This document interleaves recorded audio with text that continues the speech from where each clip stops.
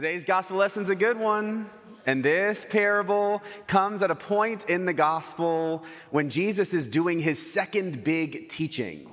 The Gospel of Matthew is very well structured. And effectively, what we get in the story of Jesus told in the Gospel of Matthew is two big teaching sections. Now, we know the first, the Sermon on the Mount. That teaching section, we get the Beatitudes and all of these wonderful sayings. And then we get to this second teaching section that comes at the very end of Jesus' public ministry. It's not going to be long before Jesus is arrested, tried, and crucified. And so in this second big teaching of Jesus's, he does a lot of parable storytelling. And we get one of those really good parables in today's lesson. Now, this parable is, on the surface, not terribly hard to understand, right? There's an owner, a master, who brings his servants together before he goes on a big trip. And he gives 5 talents to the first, 2 talents to the second, and 1 talent to the third. Now, a talent at that point in time was a large sum of money.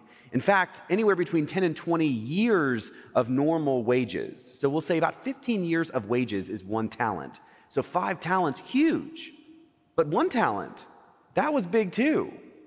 And as the master goes away, these servants have a choice. They have a choice about what to do with this money, with this property, with this wealth. And the first, of course, does something good and makes 5 more. So turns his 5 into 10. The second does equally well, turns his 2 into 4.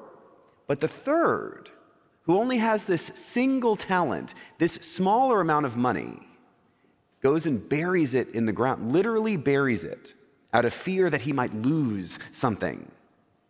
And the master is not very happy when he gets back.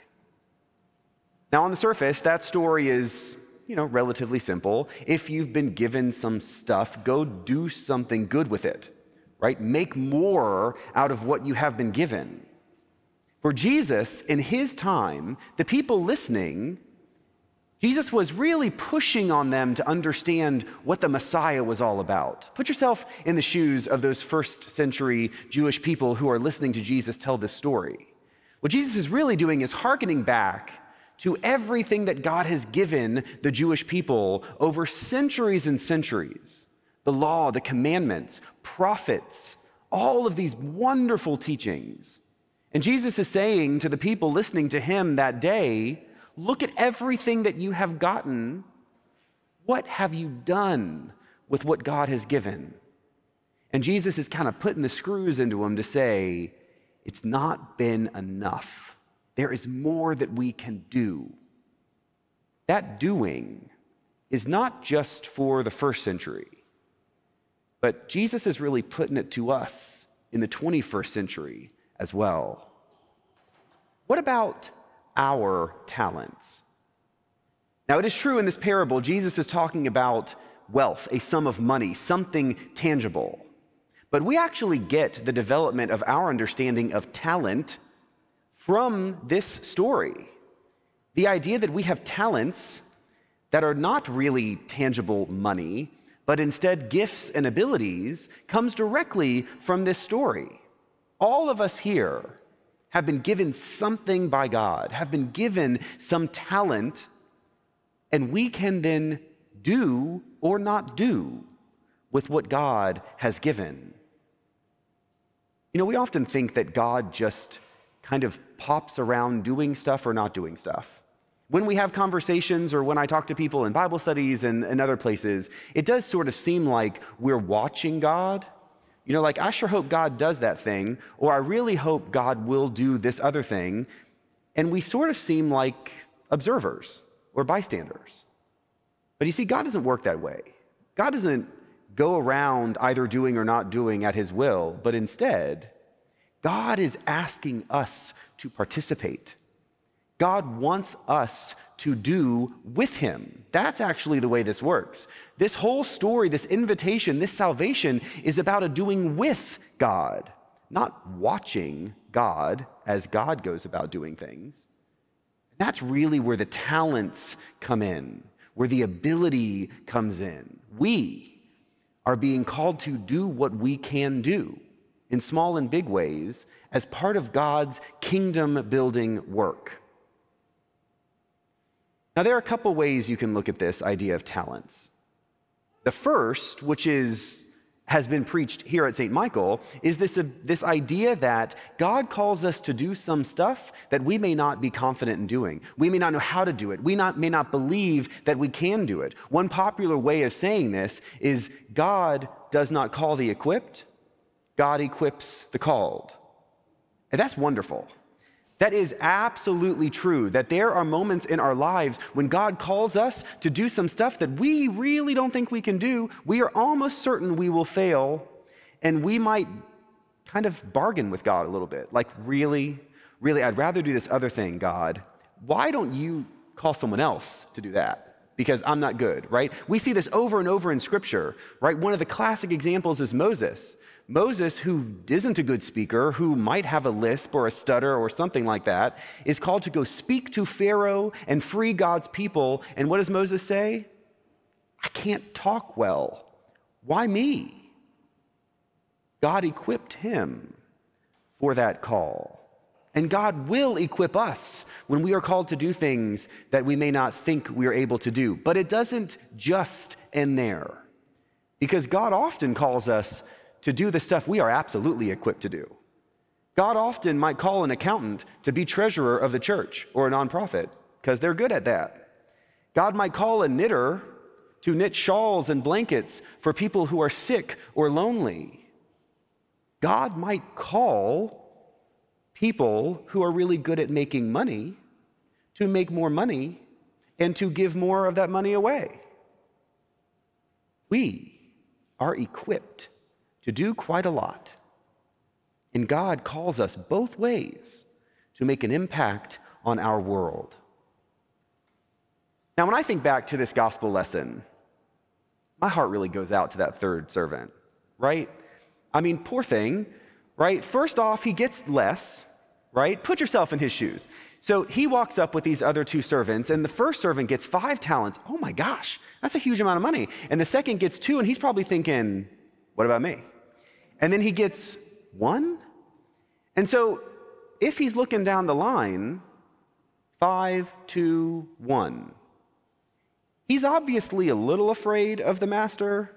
We're not entirely sure what that means, but there's a little fear there. Maybe that's a healthy fear. And so when the master goes away, he's looking down the line and thinking, I have a lot more to lose. When the master comes back, I better not have less than I have now, because then I'll look even worse compared to these other two. And so what does he think? Afraid. And he goes and buries this. And can't you sympathize? I can. He wants to make sure he does not lose this 1 talent. And looking down the line, he sees that they have so much more. But remember, 1 talent was 15 years' wages. He had plenty, a lot. And yet he thought that he didn't have much. He was afraid that he might lose the little bit that he had. And so instead of using it for good, he buries it in fear.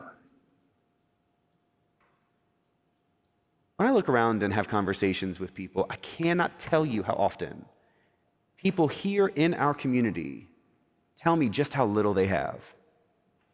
When people here in our community are so afraid of losing what they have because it feels like it's so little, when everyone watching here has plenty.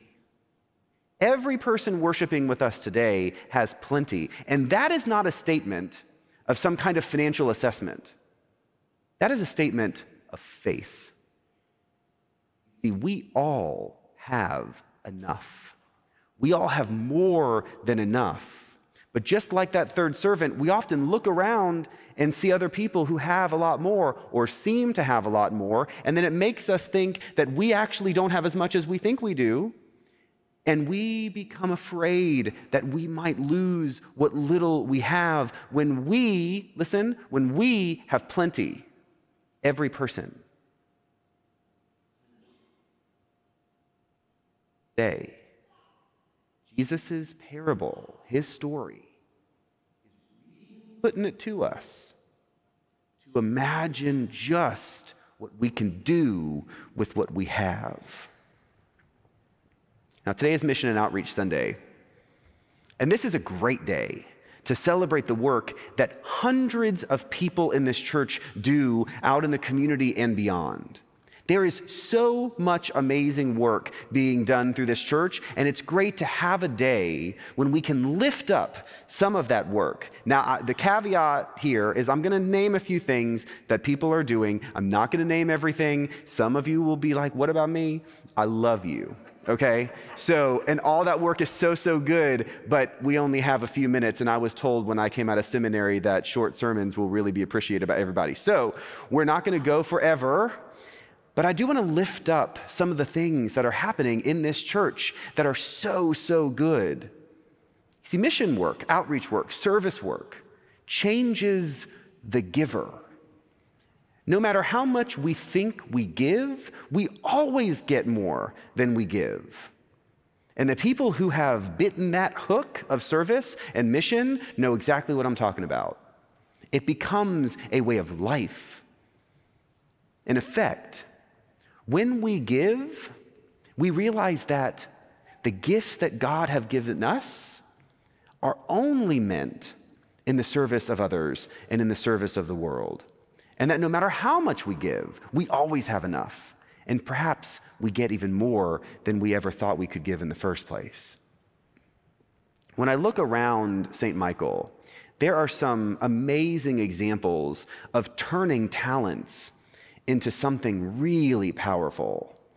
Especially in this pandemic, that kind of work has needed to get creative. Right? I look at one of the shining stars of the St. Michael Church, which is the Women of St. Michael and the Women's Exchange, taking service hours, volunteer hours, and every year turning just time into hundreds of thousands of dollars, millions of dollars over the years that has been given to incredible organizations all over our city and beyond. Look at that. Just time turns into that much that can be given away. I think about in this pandemic, our Meals on Wheels drivers who immediately stepped up and took every extra route that we were asked to take. Some people driving 2, 3, 4 times more often than they were before the pandemic. Why? Because they were not going to let people go hungry. I look at this church.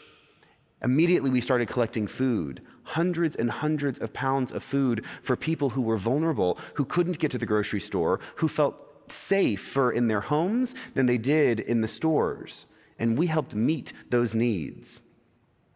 We've activated nearly $100,000 of extra grants just since the pandemic that we had not planned to activate in order to help children in our community who are in neighborhoods where they don't have access to high-speed internet or where they don't have devices that help them to learn virtually. We have international mission groups, in particular the group from Honduras, who were not able to travel this year to do the service that they wanted to do. And so rather than just not traveling this year, they took the money they would have spent to travel and to serve, and they collected that money and they gave it out to local outreach groups, trying to help people here in this community, because service doesn't stop just because you can't get on an airplane. And then I think about Christmas and the holidays. I believe in Angel's Heart of Giving. These excellent things that we do every year have immediately pivoted to go all virtual, all digital, so they can still gather enough up to help the people in our community have an excellent Merry Christmas. And then most recently, we will be featured in the Dallas Morning News for one of our excellent ministry groups, the St. Mary's Guild. The St. Mary's Guild, you may know them. They're the ones that feed you on Sundays. They sit out in the lanai and they bake goods, cupcakes, cookies, pigs in a blanket, you name it. And they become the magnet, that social magnet on Sunday mornings during the school year. Why? Well, because everybody likes a pig in a blanket. And they couldn't sell once the quarantine began. They couldn't cook at home and bring food here and sell to the people who weren't in this building anymore. And it took a couple months, but they realized they can still bake and cook and give. And so they began baking and cooking and wrapping more than 50 dozen items a week since the early summer. And they come here every week, gather these items together, and distribute them to 4 local hospitals. And when they do, those people on the front lines, those healthcare workers, know they've not been forgotten. The story that's coming out in the paper tells the story of making good food, but that's not really the story, is it? The story is, we're in a quarantine, we're in a pandemic. None of us can live the lives like we had been living before this, so what do? Well, you got an oven, and you've got some ingredients in your pantry. And so it sounds like baking cookies or cupcakes isn't a big deal. And to be honest, it's not a big deal when you just bake some in your house. But when dozens of others do that, and you coordinate that work together, and you take care of the people who are working every day in this vulnerable ways that are life and death, all of a sudden that little bit of talent has been multiplied over and over and over again. And that is what Jesus is really talking about today. See, this church has a talent for mission. This church community has a talent for mission that we have been celebrating for decades. Many of you out there are a part of that work, but most of you are not. And today, I want you to hear me. We need you. The mission work that we do at this church is not an observer sport. We need you to jump in. We need your hands and your feet. We need your talent in order to do the most good. And so today on this Mission Outreach Sunday, let's celebrate what we have done, yes. But let us never, never stop growing, doing more and making a bigger impact. Because we have plenty, and there is plenty more that we can give. For those of you out there who want to serve, get involved, visiting stmichael.org/serve is a great way to start. You can read about what we do, you can sign up, and then you can help use your talents in a godly way to change the world for the better. Jesus is calling us to use what God has given us. Never, never think that you lack. Never, never think that you don't have enough. Never live your life in fear.